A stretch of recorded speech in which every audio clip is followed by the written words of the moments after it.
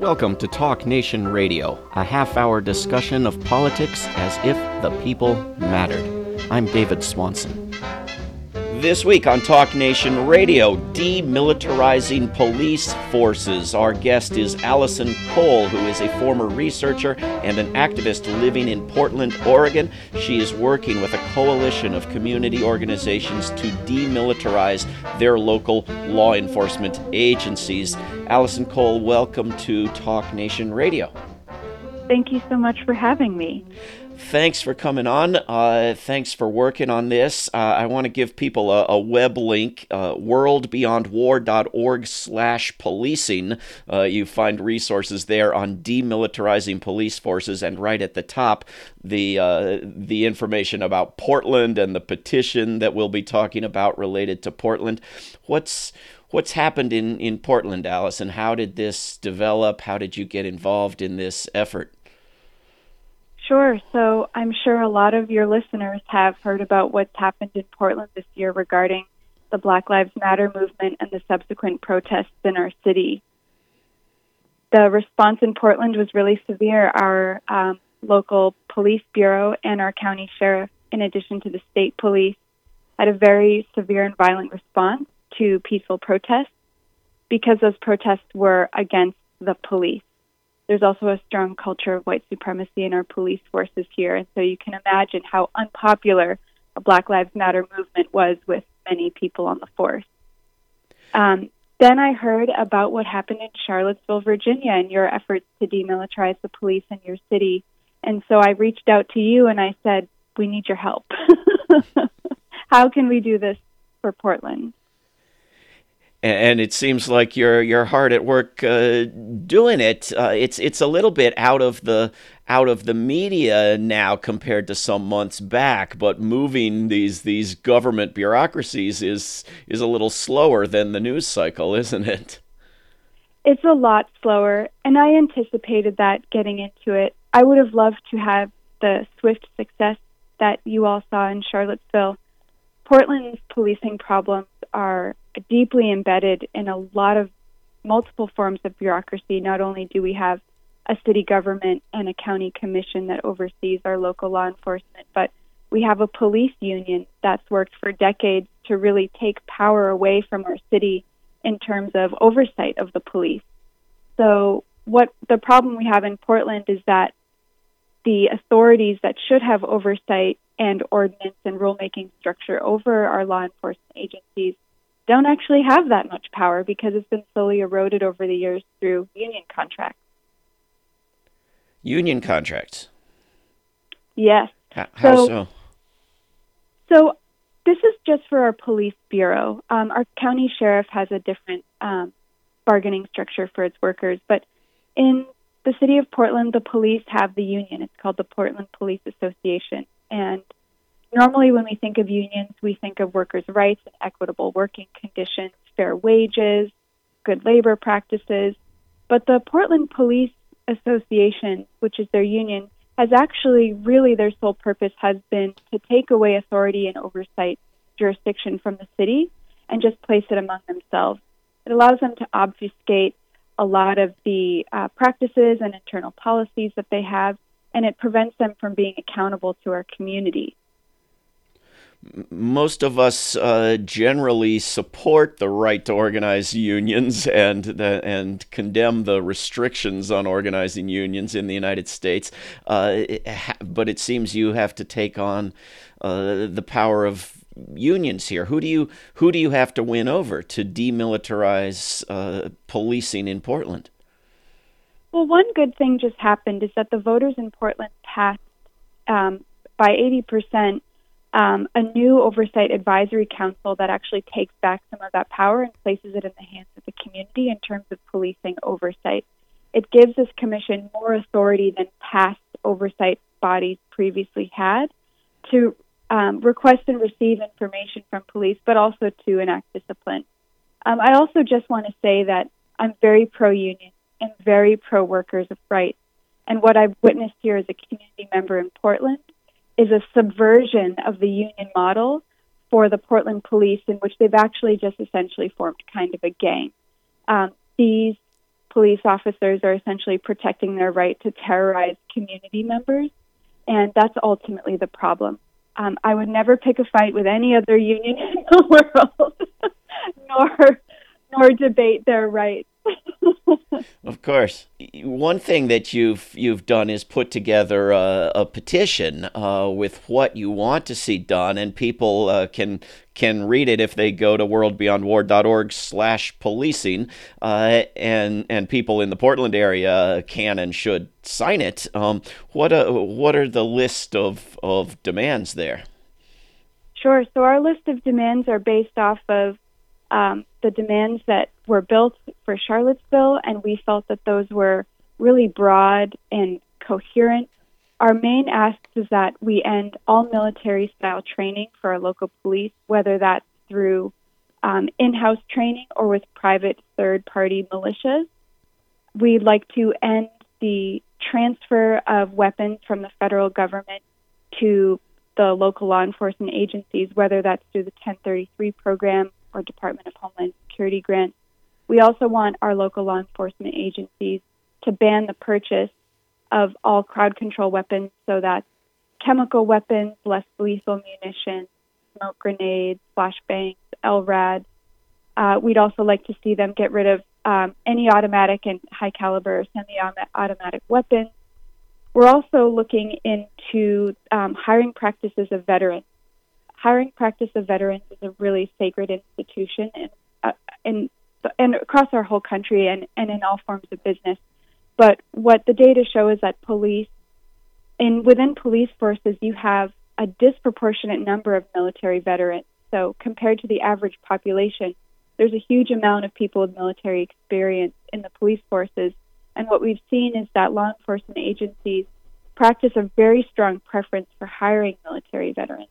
The problem that brings with it is that if you're trying to demilitarize your local police, but the majority of police officers working for your community have military experience, then you can't complete the entire vision of demilitarization.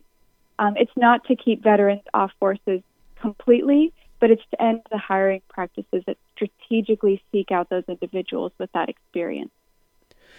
And a lot of the problem you referred to earlier with the militarized policing in Portland actually came from outside Portland. So your petition also addresses state and federal forces, right?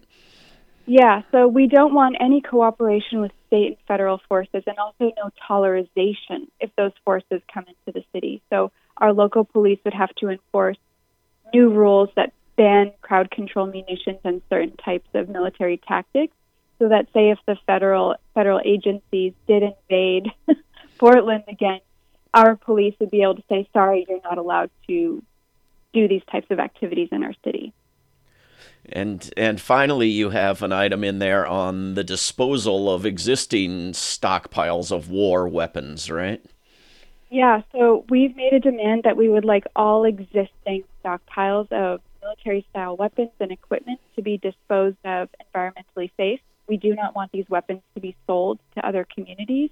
We want them to be dismantled and disposed of safely. Sounds like an excellent platform program to be promoting. We're speaking with Allison Cole, who's working with a coalition of groups and individuals in Portland, Oregon on demilitarizing police. You can find information at worldbeyondwar.org/policing. How has it been going, Allison, in terms of getting organizations and individuals on board? What sort of a coalition of allies have you been able to put together? There's been overwhelming support for this in Portland. It's been a really heartwarming experience for me as somebody who's kind of the administrator for this movement. My role has been to gather support, and we've formed a broad coalition of Black Lives Matter justice organizations, to environmental organizations, to general community organizations that in the past haven't weighed in on policing at all. There's a lot of intersectionality of the effects of policing in Portland, and I think what we're seeing is a lot of community members coming out of the woodwork, so to speak, to say that militarized policing is having a really harmful impact on the people that they serve. How about major media outlets in Portland? How receptive are they to this sort of agenda? I don't know if this has gotten into the mainstream media in Portland yet. We've been a little bit more directed with our efforts to bring our discussion straight to the people who hold power and authority over making these changes. So our big focus right now has been holding conversations one-on-one with all of our city councilors and our county commissioners. We've also even engaged some law enforcement officers already because there is a chance we may be able to go into direct negotiations with those organizations to seek demilitarization rather than having to do it punitively through ordinances. I don't know if we'll see that kind of luck. I really don't. But if we can try it, and if for some reason we're successful in just doing it through direct negotiation rather than having to write ordinances and laws. So by direct negotiations, I mean getting the police to look at the data, to agree, and to disband all of their paramilitary units and get rid of these types of weapons. That could be a huge model for other communities around the country to move forward in a very positive direction towards demilitarization. If the police agree in the absence of any resolutions or ordinances to do what you want, isn't there still an advantage in getting the local government to put it in writing so that it can't be reversed next month or next year or next decade? Absolutely. I mean, that would have to happen no matter what. The idea is to see if we can engage our police forces into agreeing to this in the first place, rather than having to battle them in court with lawsuits after these ordinances are written. The idea is to prevent endless lawsuits and to make this a positive transition rather than a war. Well, you know the individuals involved. I do not. But in my experience, it never hurts to be in the media. And my city council members, will occasionally listen to me directly, but they seem, as a general rule, to listen much more to something I've said to a TV camera or a local newspaper. Yeah, that makes a lot of sense. I guess I've been a little bit shy of the spotlight. Well, I'm sure you have some friends who aren't. They're not hard to find. So maybe something for down the road. Have you had any troubles organizing people around this? I mean, I know that that support for sort of de-escalation training as opposed to banning militarized training runs up against the agenda of defunding the police entirely, right? Right. There's been a lot of support for demilitarization because it makes a lot of sense. I think there's a lot of talk about de-escalation training, but the problem with that training is that it's a little bit of a myth, to be honest. And if you have your law enforcement agencies still training their police officers and sheriff's deputies with military tactics, when those officers go into communities to perform arrests, they're going to rely on that military training, not on that de-escalation training, because of a basic fear response. So as long as you have your law enforcement agencies still providing military-style training and weapons to their officers, you're going to see those tactics come out as a first response. There's no reason to push for de-escalation training if you're still doing these military-style training. Demilitarization is one part of the defund, the larger defund movement. And demilitarization for abolitionists is one step closer towards abolition. It's a chip at the block, and I think especially in Portland, everyone is willing to do whatever they can from whatever angle to achieve the mission of keeping our community safe from police violence. Diversity of tactics is really welcome and respected in Portland, and so that's been a wonderful part of living here and working on this mission.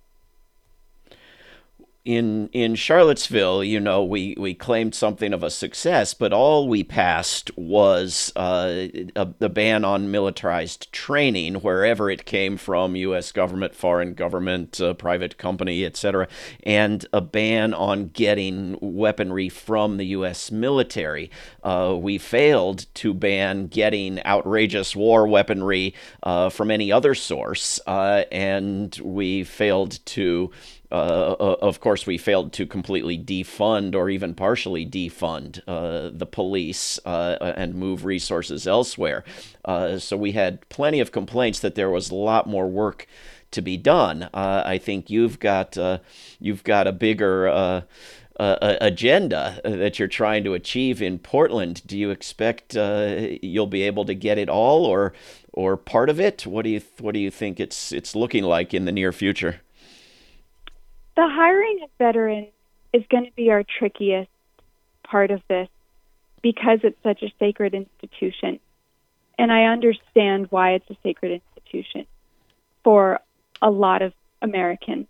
But I really think that we're going to get everything else because there's no data that support the use of paramilitary units or military-style weapons in communities. There's no data that say these weapons and these skills make communities safer.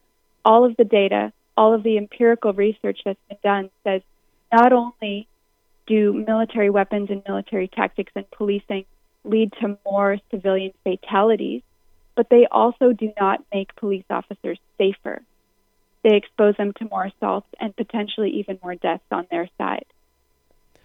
So I can't see any public policy official look at this data and want to keep militarized policing as an option for their law enforcement agencies, especially after what we saw this summer is that our law enforcement agencies cannot practice safe execution of these tools and of these tactics.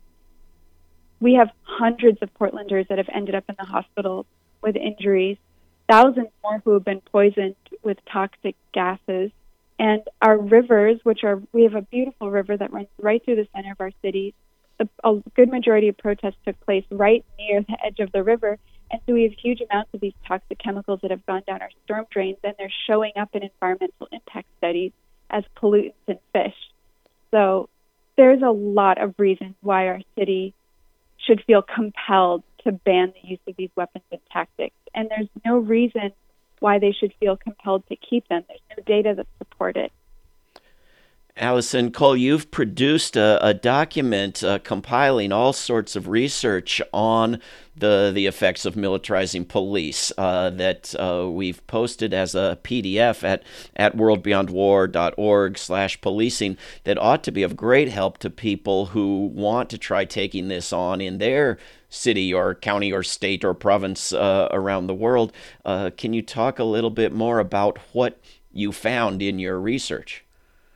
Yeah, absolutely. I realized that we were going to need a lot of data to back up our mission because that's what a lot of our elected officials are going to want to see to inform their decisions about demilitarization. So what I did is I went through all of the publicly available research on police militarization. So this is stuff anyone could find on the internet. None of it is protected access. It's not exclusive. So I went through just everything that was publicly available. I read a lot of papers, a lot of research studies. These are all studies coming out of people working as researchers at universities. A lot of longtime sociological researchers, some PhD candidates. Most of the research that I read is empirical studies, so people looking at SWAT team deployment and then taking all of that data and looking at civilian casualties when those SWAT teams were deployed, and then comparing that against times when the police didn't use that SWAT team unit as their primary tactic and comparing that against civilian deaths. And what they found was that if you deploy a SWAT team, people are more likely to die. And what they found is that SWAT teams are 50% more likely to target Black communities than white communities, even controlling for population in those areas. A lot of researchers are also looking into the 1033 program. The reason why that's a big topic of research is because a lot of data is available on the 1033 program, In the case of SWAT team researchers, there's only tiny bits of data that are available on SWAT team deployments because most cities, counties, and states don't require law enforcement agencies to track that information, so it just doesn't exist. But the 1033 program keeps a large database of information available about those weapons transfers, and what many researchers found when they compared the type and amount of equipment transferred into police departments, what they found is that civilian fatalities went up. And when I say civilian fatalities, I mean that's police killings. So if your community is taking weapons from the 1033 program, you are significantly more likely to see people in your community being killed by the police. And it's a direct correlation. If your police are engaging in military tactics and using high caliber rifles and tear gas, and using military tactics just around your home in a drug raid, if you are inside, you're more likely to be killed. That it's A to B. So it's a causal relationship. And what they're finding is that in communities where those law enforcement agencies are not participating in these weapons transfer programs or don't have paramilitary units, they're not seeing nearly as many people die. Predictable but important to document, and hopefully a powerful tool in lobbying these local governments. I think the bill in Congress now to fund the military is likely to put some restrictions on certain outrageous weapons, bayonets, and things in that program of giving federal weapons to local police, and count that as reform. I would hope and would think it shouldn't discourage local governments from outlawing the use of weapons from the U.S. military or anywhere else that are weapons of war. Allison, you have involved in your effort some individuals whose loved ones, family and friends have been injured or killed by these SWAT raids and this militarized policing, right? Yeah, there's an organization of people up here in the Pacific Northwest called the Pacific Northwest Family Circle, and they're the loved ones of people who have been killed by police. And are those stories helpful in changing people's minds? I can't see how they couldn't be, but it's really hard to tell them, and it's really hard to ask these people to keep telling their story. What a lot of these families have gone through is not only losing their loved one, but also receiving no justice. Not a single officer who killed one of their family members has ever been convicted of a crime. Incredible. What do you recommend people do to get working on this in other parts of the world, and what can people do in particular to help in Portland, who are in the Portland area or know people who live in Oregon? Absolutely. So here in Portland, people can sign our petition, and they can write to their local elected officials, their city councilors, their county commissioners, and even people at the state level. Talk to friends, ask them if they're aware that, do you know Portland has a SWAT team? It's called CERT. Do you know our county has a SWAT team? It's called the RRT, the Rapid Response Team. Did you know that our city received rifles from the federal government that are being sent back from the wars in the Middle East? Do you know one of those rifles was used to kill a young black man in Portland just a few years ago? So those conversations are key here in Portland. It's talking to your friends and then writing to the people that represent you.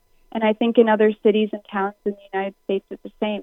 Talk in your community, call up your local elected officials and ask them if they're aware of these practices in their town or city. Contact your local law enforcement agencies, do a Freedom of Information Act request, a FOIA. Ask them for the information about their practices. And people can go to worldbeyondwar.org/policing and find a link to the Portland petition and sign it and share it and spread it around and contact World Beyond War to set up a similar petition and campaign around it in other parts of the United States or other countries. In Charlottesville, Allison, we have 5 city council members. We have local media outlets that are open to covering our concerns to some extent. Once we get 3 city council members who are concerned that some members of the public are upset, we actually have government that's responsive to the public, as you hear about in textbooks, as describing governments like the U.S. government, which obviously is not responsive to the public. How is it typically in Portland, and particularly how much does it cost to get elected to local office in Portland? How much is financial corruption a factor, if it is at all?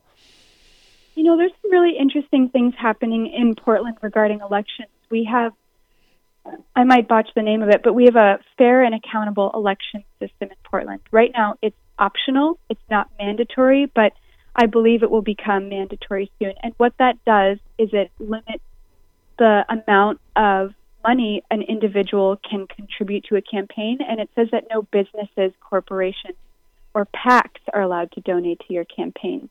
But there's a really cool facet of our fair and accountable election, open and accountable elections. That's what it's called here. What it does is, because that's likely to reduce the amount of money campaigns are traditionally allowed to see, there's a matching fund. So a chunk of our budget is put aside for this program. And if you are, running for office and you enroll in the open and accountable elections program, you're only taking small donations from individuals, no one else. What it does is it matches those funds. So this year, one of our mayoral candidates participated in the program. Sarah Iannarone was her name. And so if you donated $25 to Sarah Iannarone, she would get a couple $100 matched from the city fund for her election. And that financed her campaign. This is something that was passed by voters quite a few years ago, and there was another measure tightening it up a little bit in this current election. However, our current mayor, who was reelected not by a majority, but there were 2 other campaigns running against him in the final election.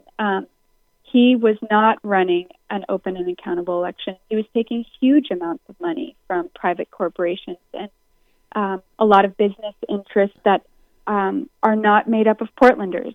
These are large statewide and Pacific Northwest corporate interests. He also broke a lot of campaign finance rules, and he also loaned. He's a timber heir and sits on a large fortune. He loaned his campaign a few $100,000 at one point because they were going broke. And it's just, I think we're about to see a real major evolution of campaigning in the Pacific Northwest, especially in Portland, and I think it's going in a good direction. Well, I hope so, and I hope it has an impact on this effort to demilitarize the police, because as you're talking, I increasingly can imagine someone looking at the data and the research and failing to do the sensible thing. If the elections cost so much money that these sorts of reforms are needed. We've been speaking with Allison Cole, who is part of a big coalition effort in Portland, Oregon to demilitarize the local police. You can look at that effort and get involved in it and set up your own similar effort in your part of the world.